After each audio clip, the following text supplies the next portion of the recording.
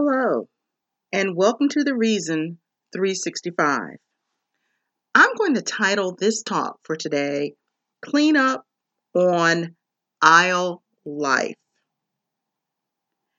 I have a summer project that I planned. Well, I kind of didn't plan it to be a summer project. I thought it was going to be maybe a weekend project, but it turned into a summer project. And this project involved me cleaning up a spare bedroom. Or should I say, okay, it's the junk room. Um, I'm sure several of you out there have the room that has become the junk room, but it's actually a full-fledged bedroom. And I originally thought, like I said, that this was maybe going to be just a couple of days. And then my plan, now listen to this, my plan was to farm this job out and let somebody else clean up this mess. I thought no big deal. I was even willing to pay someone to just clean the mess up. My mess. This mess that I had created. Every time I put on the calendar, making a connection to get this room cleaned up, it was rain delays, it was conflicts, things came up, the weather was too hot. There were just all these reasons why I couldn't get this done. And one evening, it was raining, and I said, you know what? I have some books that I want to sort through in this room. I either want to put them on the bookshelf, box them up and donate them, give them away. And this is all I was planning to do in this room. So that began the summer project. This also began another journey. A journey of me going through boxes and bags and asking every time I opened up something, I picked up something, and I would say, I still have this? Why did I keep this? Wait, I thought I threw this thing away. Has that ever happened to you? And this is not the first time that I've encountered something like this. And I just realized there comes a time when we all got to deal with the messiness of our lives and begin the cleanup process. Look, I know some jobs are bigger than others. This wasn't like cleaning out the junk drawer. I have some of those too. This was an actual bedroom from door to window, wall to wall cleanup job.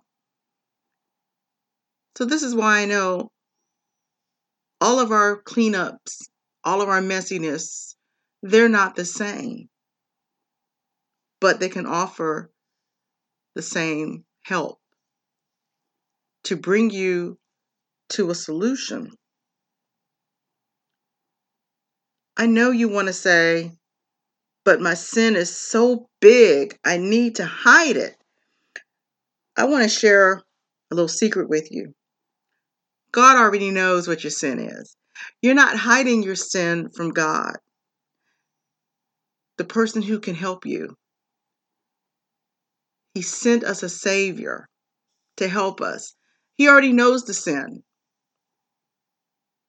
All we need to know is go to your quiet place and confess it. This is what you need to do. You don't need to stand up in front of a church and gather around a whole group of people and confess that sin. I think this is what stops a lot of people. Go to God in your quiet place, wherever that is, and just confess it to Him. Cry out to Him. Confess that mess so God can begin to clean up. Begin the cleanup in your life. Now, I said begin the cleanup in your life because there may be setbacks along the way. Think about it. Have you ever mopped the floor and then the dogs come running in from outside? Or the kids, and the floor is you just cleaned up starts having marks on it again, or there's dirt that comes up again. Guess what? Don't leave the mess and become discouraged. Start again. What things do you think you were rid of? Did you think you were rid of them? For me, this project has brought me tears and laughter. What are you holding on to? This project has given me so much alone time and wonderful talks with God. Come to the Father through his Son Jesus.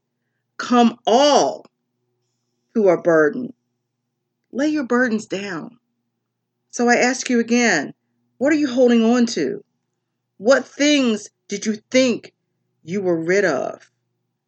I walked into this room one morning and I saw I could walk from the door to the window, a clear path. I danced. I am not kidding. I actually danced in the doorway. Now, the room is not finished because it was just a beginning. But in this beginning, I could actually hang the new blinds and curtains for this room that had been sitting boxed up for over a year. Wow. Hashtag clean up on aisle life. Jesus is the answer. And in closing, I just want to say again, Jesus is not the reason for a season. Jesus is the reason. 365. Make Jesus a part of your life every day.